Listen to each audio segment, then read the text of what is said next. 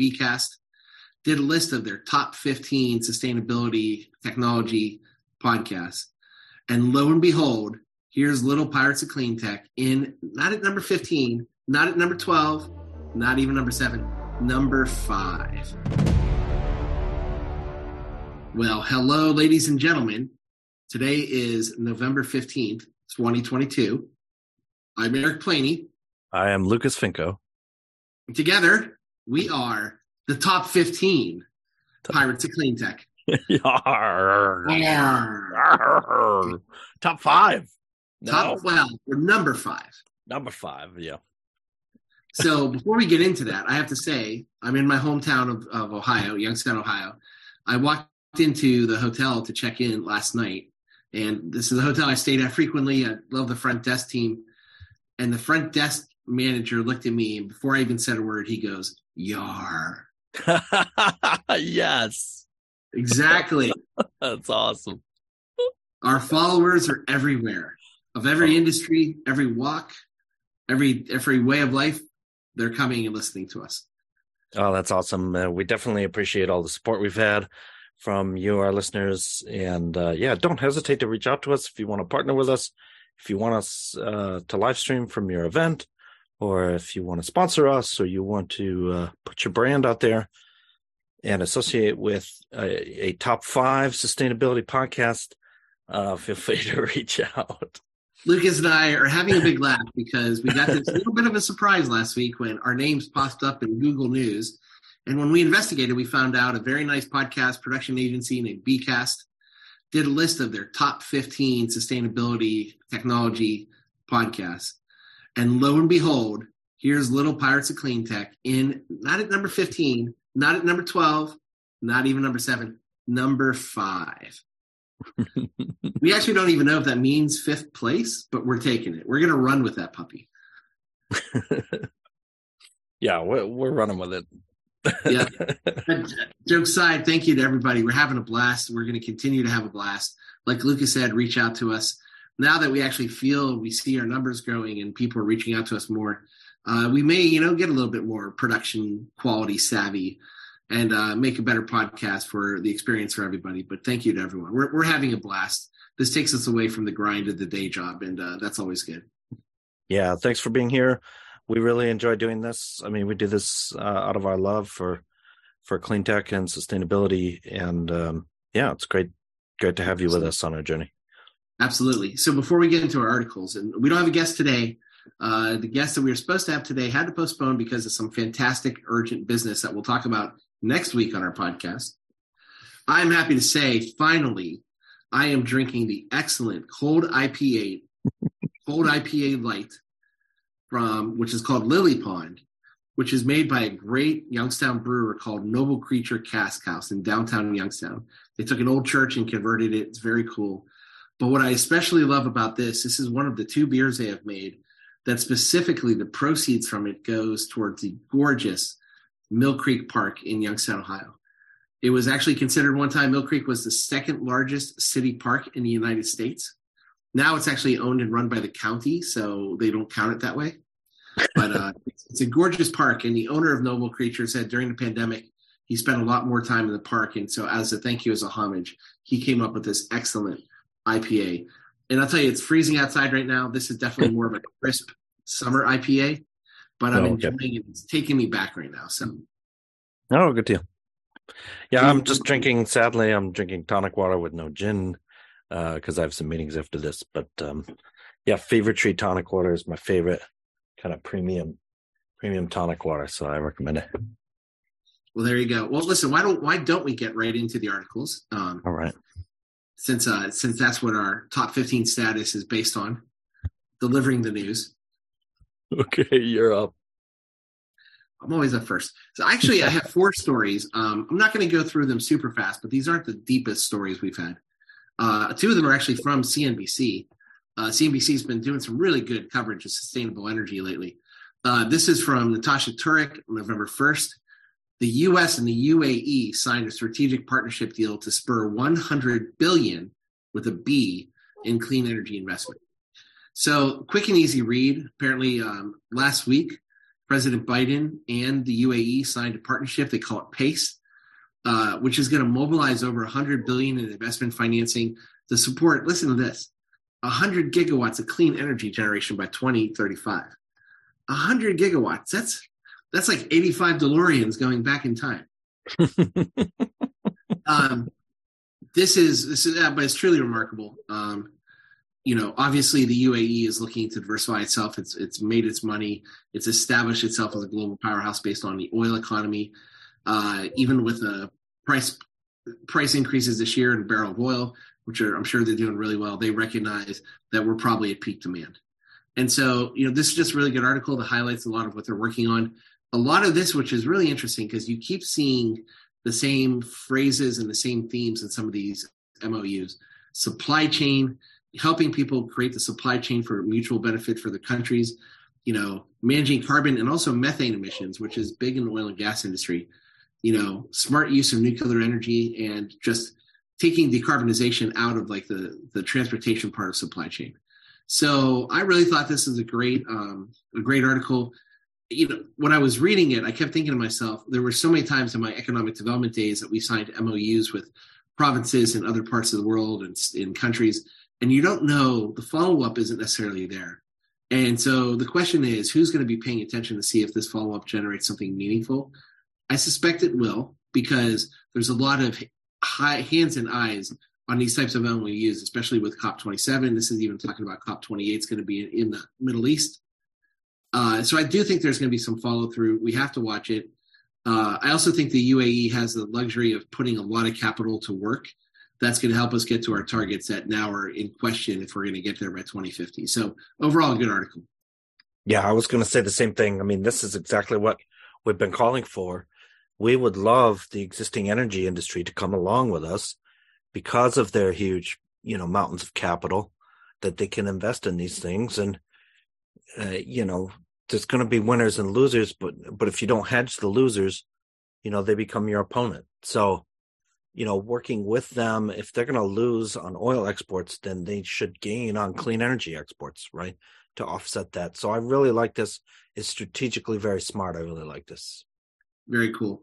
I agree. So why don't we go to the next one? Before we go to the next one, I said to Jeff and the team at Vintage Estates, beer and wine shop, where I bought the Noble Creature, to give them a shout out. One of the biggest beer stores in the United States, over 1,300 beer labels in one store. It's phenomenal. Okay. Now, this is actually not a news story. It's a press release, but this is really important for us here in New York. And again, talking about supply chain. So Governor Hochul, and congratulations, the first female governor, actually elected governor in New York, although she's been governor for about a year now.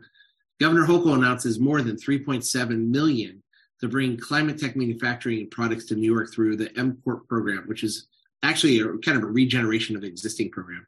But this program will connect startups to local supply chain to scale climate technologies. This is a press release from November 9th.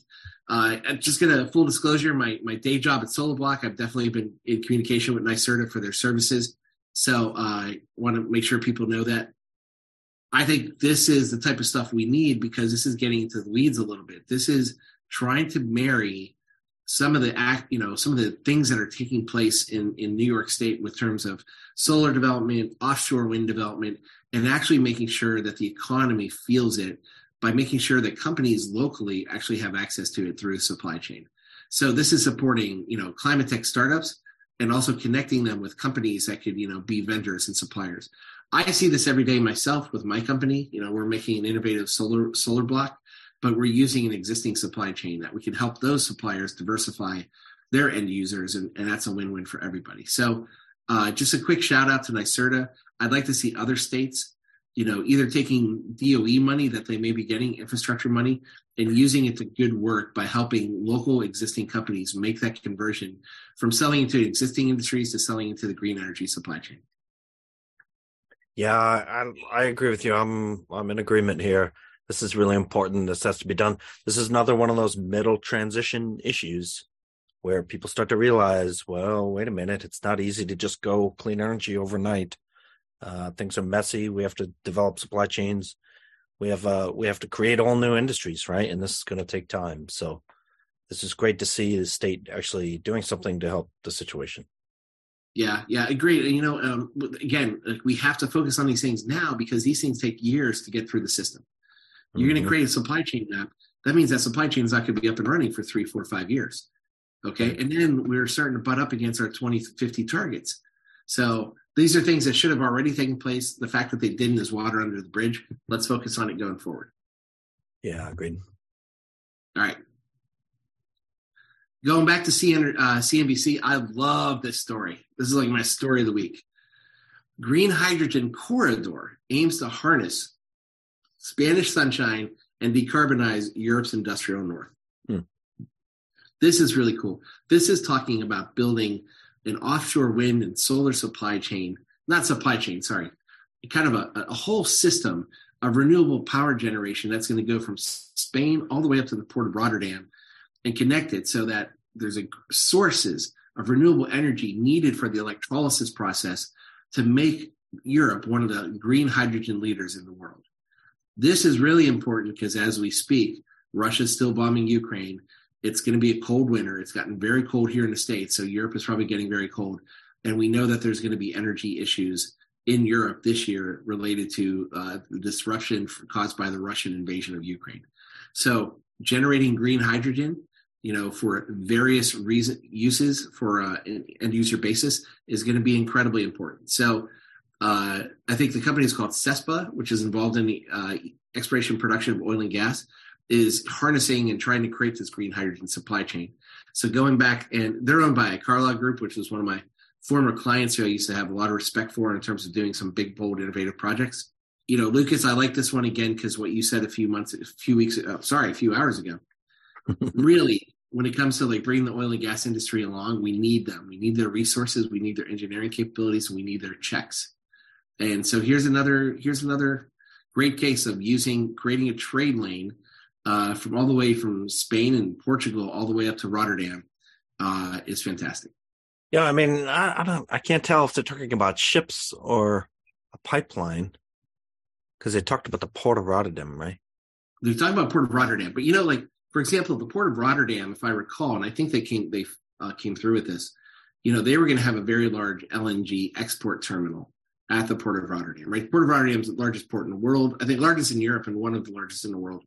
So they had an LNG export facility there, right? And that was really the result of taking North American shale gas and having it as a depot to sell it into Europe, which is really good now to diversify from Russian gas. I think this is something very similar. The Port of Rotterdam is probably going to have an import facility on station to be used throughout continental Europe. So I don't know. I suspect this will probably be both ship and potentially pipeline. Yeah. I don't know that for sure, though. Okay. Well, the point I was going to make is, if you want to ship or pipe energy, I mean, who would you call right now? I mean, you call the oil and gas industry. That's what they do. So right. It makes logical sense for them to be involved in this. And, right. You said it. It's another way in which we can leverage our existing energy assets and knowledge and companies to bring a clean energy transition. We also talked about a story about a year ago where I think Siemens was going to build, or maybe Vestas was going to build, massive wind turbines off the coast of Denmark that had electrolyzers right in the turbine. And you can actually have ships pulled up to that field, and the ships would be powered by hydrogen. Right. So Port of Rotterdam may also be thinking about that as well. But hats off to Rotterdam, the city and the port, for thinking proactively. So at least you get the green hydrogen infrastructure built out, and then you could worry about end-use application in a meaningful way a little bit down the road. Yeah, that's good to see. Shout out to our friends in Oregon. I actually don't even remember this publication. I think it was Oregon Public Broadcasting, quite honestly. Oregon State University plans to develop a battery that will not rely on rare minerals. So this is from Monica Samoya, November 11th. Researchers hope an alternative technology will reduce the need for mining minerals such as lithium and nickel to meet demand for electric vehicle batteries. We've seen a couple of these now, where universities and research institutions are realizing that if we want to get the battery to go where we need it to go and power so much propulsion here in the United States, like every residential vehicle, significant number of commercial vehicles, we have to be smart about the batteries we're making because we may not have enough rare earth minerals. We have companies like Li-Cycle who we've had on the show, to recycling lithium and other precious materials, which is fantastic. So I think all the above solutions also going to include making batteries that have less need for these. And I think OSU here, Oregon State, they were awarded a $3 million grant to explore that development. Hats off to them. I thought this was a really good story. Again, we need all the above solutions. We need academic institutions like Oregon State and other great engineering schools to start thinking and working with commercial companies in their area to start developing together the R&D necessary to take as many minerals out of batteries as possible. So just really good story. Yeah, this is great to see. I mean, we've been tracking the lithium story, and I think we all know there's not enough lithium, right, for everybody to have an EV in the world. So we have to find a solution to this. It's really good to see the DOE funding this. I can't wait to see it. I'm super excited too about sodium batteries right now. I can't wait till we get sodium batteries deployed in EVs. I think they're going to reduce the cost of EVs below the cost of ICE vehicles. So that day is coming very soon. I'm just waiting for a press release any day now. Somebody's going to come out and say, hey, we have a $15,000 EV with 90% of the range or 80% of the range of a lithium ion battery. And, everybody's going to run out and buy that EV, right? So someday soon it's going to happen. I don't know if it's going to be 15K, but we'll see. Yeah. And, one thing here, this article talks about too, I think is Portland Electric is going to be involved, because they're also talking about, the need to have storage. And we've talked about it, and, they've talked about it here simply, obviously the wind doesn't always blow and the sun doesn't always shine, but it's really more about the duck curve specifically, which is matching solar generation, if you will, to the actual need. And there's at least a 4-hour difference between peak solar generation and peak electricity usage throughout the United States. So, making smarter, faster, bigger batteries that may not require all those resources, because those batteries are the size of truck trailers. You take those precious minerals out of there, and those can deploy then to other automobiles, et cetera. Again, it's another win-win. And I agree with your thing, sodium, everyone's talking about sodium right now. Yeah. Yeah. So, and notice here, I want to point out the price of lithium has soared, tripling in 2021. I mean, this is what price does. Price is there to match supply and demand. And if there's more demand than supply, then the price goes up. And we're going to see this in my articles too.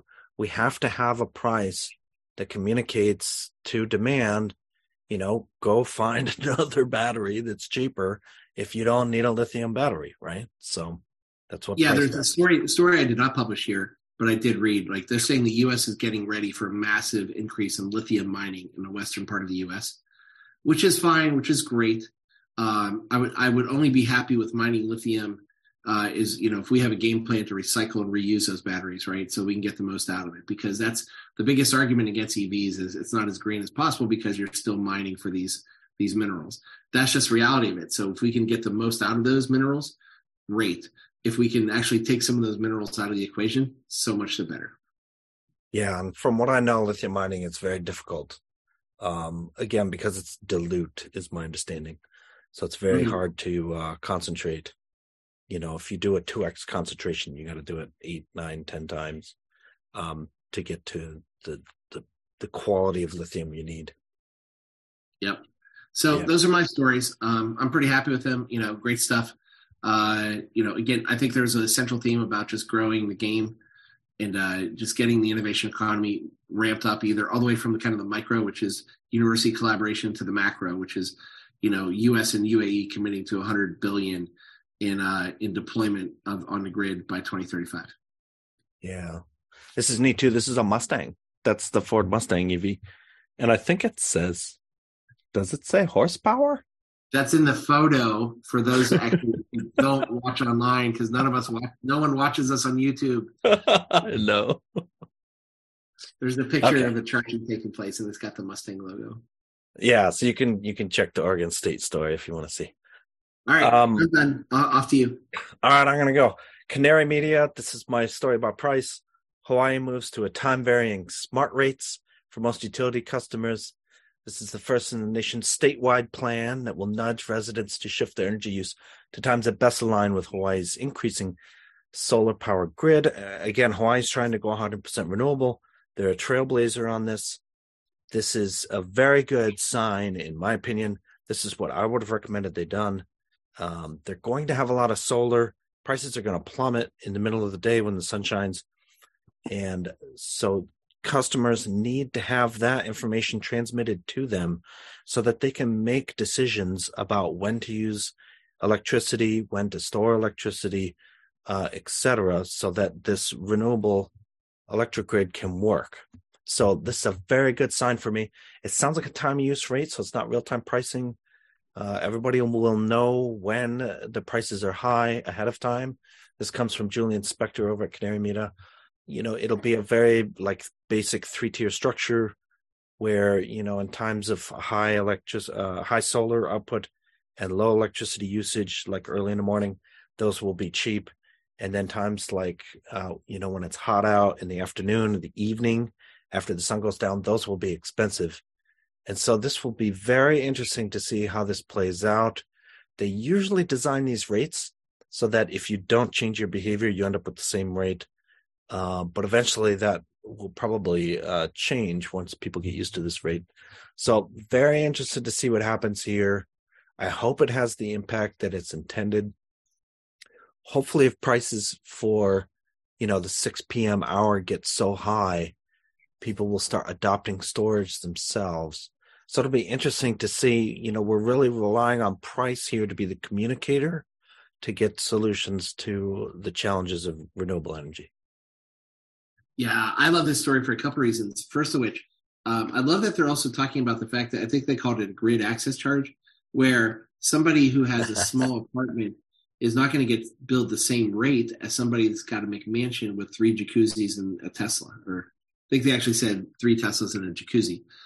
But so first off, I really like that. Secondly, again, I wish the federal government would put a lot more emphasis into incubation and incubators for technology on island economies. Because when it comes to energy, islands have to think smarter than the rest of us because their cost of electricity is so high. And anyone who's been following the state of Hawaii outside of the energy business knows that cost of living there is skyrocketing. The average citizen is having trouble living in Hawaii now because of all the rich that, especially during COVID, bought second homes in Hawaii and are kind of pricing people out. So who gets disproportionately impacted are lower income families. So having the ability for them to have access to controlling, if you will, their energy bill to have more savings is a great thing. I wish island economies especially Hawaii, especially Puerto Rico, would just be given a little bit more incentivizing from the federal government to propel these technologies so that they could start here and then work their way onto the continent.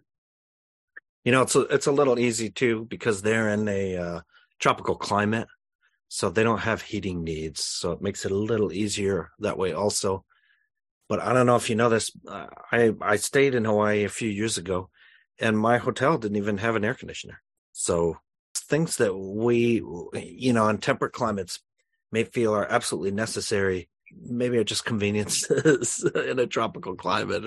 Maybe I'm moving to the tropics. So, on the flip side, I think I've mentioned this on the podcast before. When my wife and I go to Puerto Rico a lot, I couldn't believe the hotel we stayed at didn't even have the smart electricity in your hotel room where you have to plug in your key card in order to actually turn the lights on. We could have left the lights and AC running all day when we were at the beach, and that blew my mind away because Puerto Rico and Hawaii are 2 of the most expensive electricity from a rate standpoint anywhere in the United States. Yeah, I was big on that when I worked in energy efficiency. I wanted hotels to adopt smart energy because then pretty much everybody uses a hotel at least once a year, and you would get to see the new technology for how we're going to manage our energy use in the future. It's a perfect example, I thought. The problem is the people using your hotel are typically from out of state. So they're not your taxpayer, they're not your ratepayer, right? So you're kind of giving benefits to out-of-towners. But, it's pro-tourism. Who doesn't love tourism? Agreed. Yeah. Good story. The next one, so this is the big one. This comes from our friends at Utility Dive. You can kind of see which news sources we like, Eric, every week here. From Herman Trabish. This is a deep dive as FERC's transmission proposal sparks clashes. Potential solutions emerge from MISO and elsewhere. It's a Midwest ISO. So this is from November 7th. In case you didn't know, FERC is trying to revamp the transmission planning process for the U.S. It's kind of an issue right now because a lot of transmission planning is done by states or even local utilities. And so there's not a lot of incentive, say, to build a transmission line across the U.S. So that, New York can have hydropower from Washington State, right? So no state is going to vote for that in the middle. So we have to have some kind of solution here that allows more kind of federal influence on transmission planning and build out. That's what they're trying to get to here. And obviously there's clashes on this that go all the way to the, 10th Amendment. So I don't know. It just doesn't seem like there's a lot of meat here. I don't know if they're missing out. There are only two items. One is to kind of revamp the, where is it? Streamline coordination in regional and local transmission planning and interregional planning. It allows development costs among states using all benefits to ratepayers. So making sure the benefits are aligned with who pays for it. That sounds logical to me.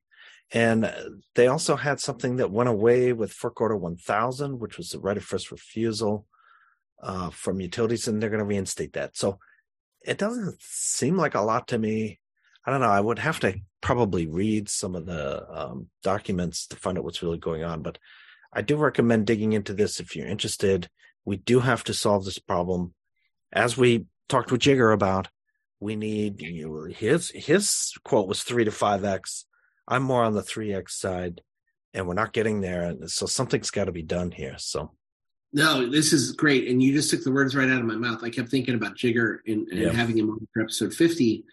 When you see this, I think the one thing that's interesting is Princeton University already released a paper talking about how to improve the grid in wake of the Inflation Reduction Act. So we've given a lot of shout out to Princeton University for their roadmap paperwork, their white papers. So they're continuing on by taking advantage of the Inflation Reduction Act and then taking a lot of the research and saying, okay, here's what we need to do to achieve the goals.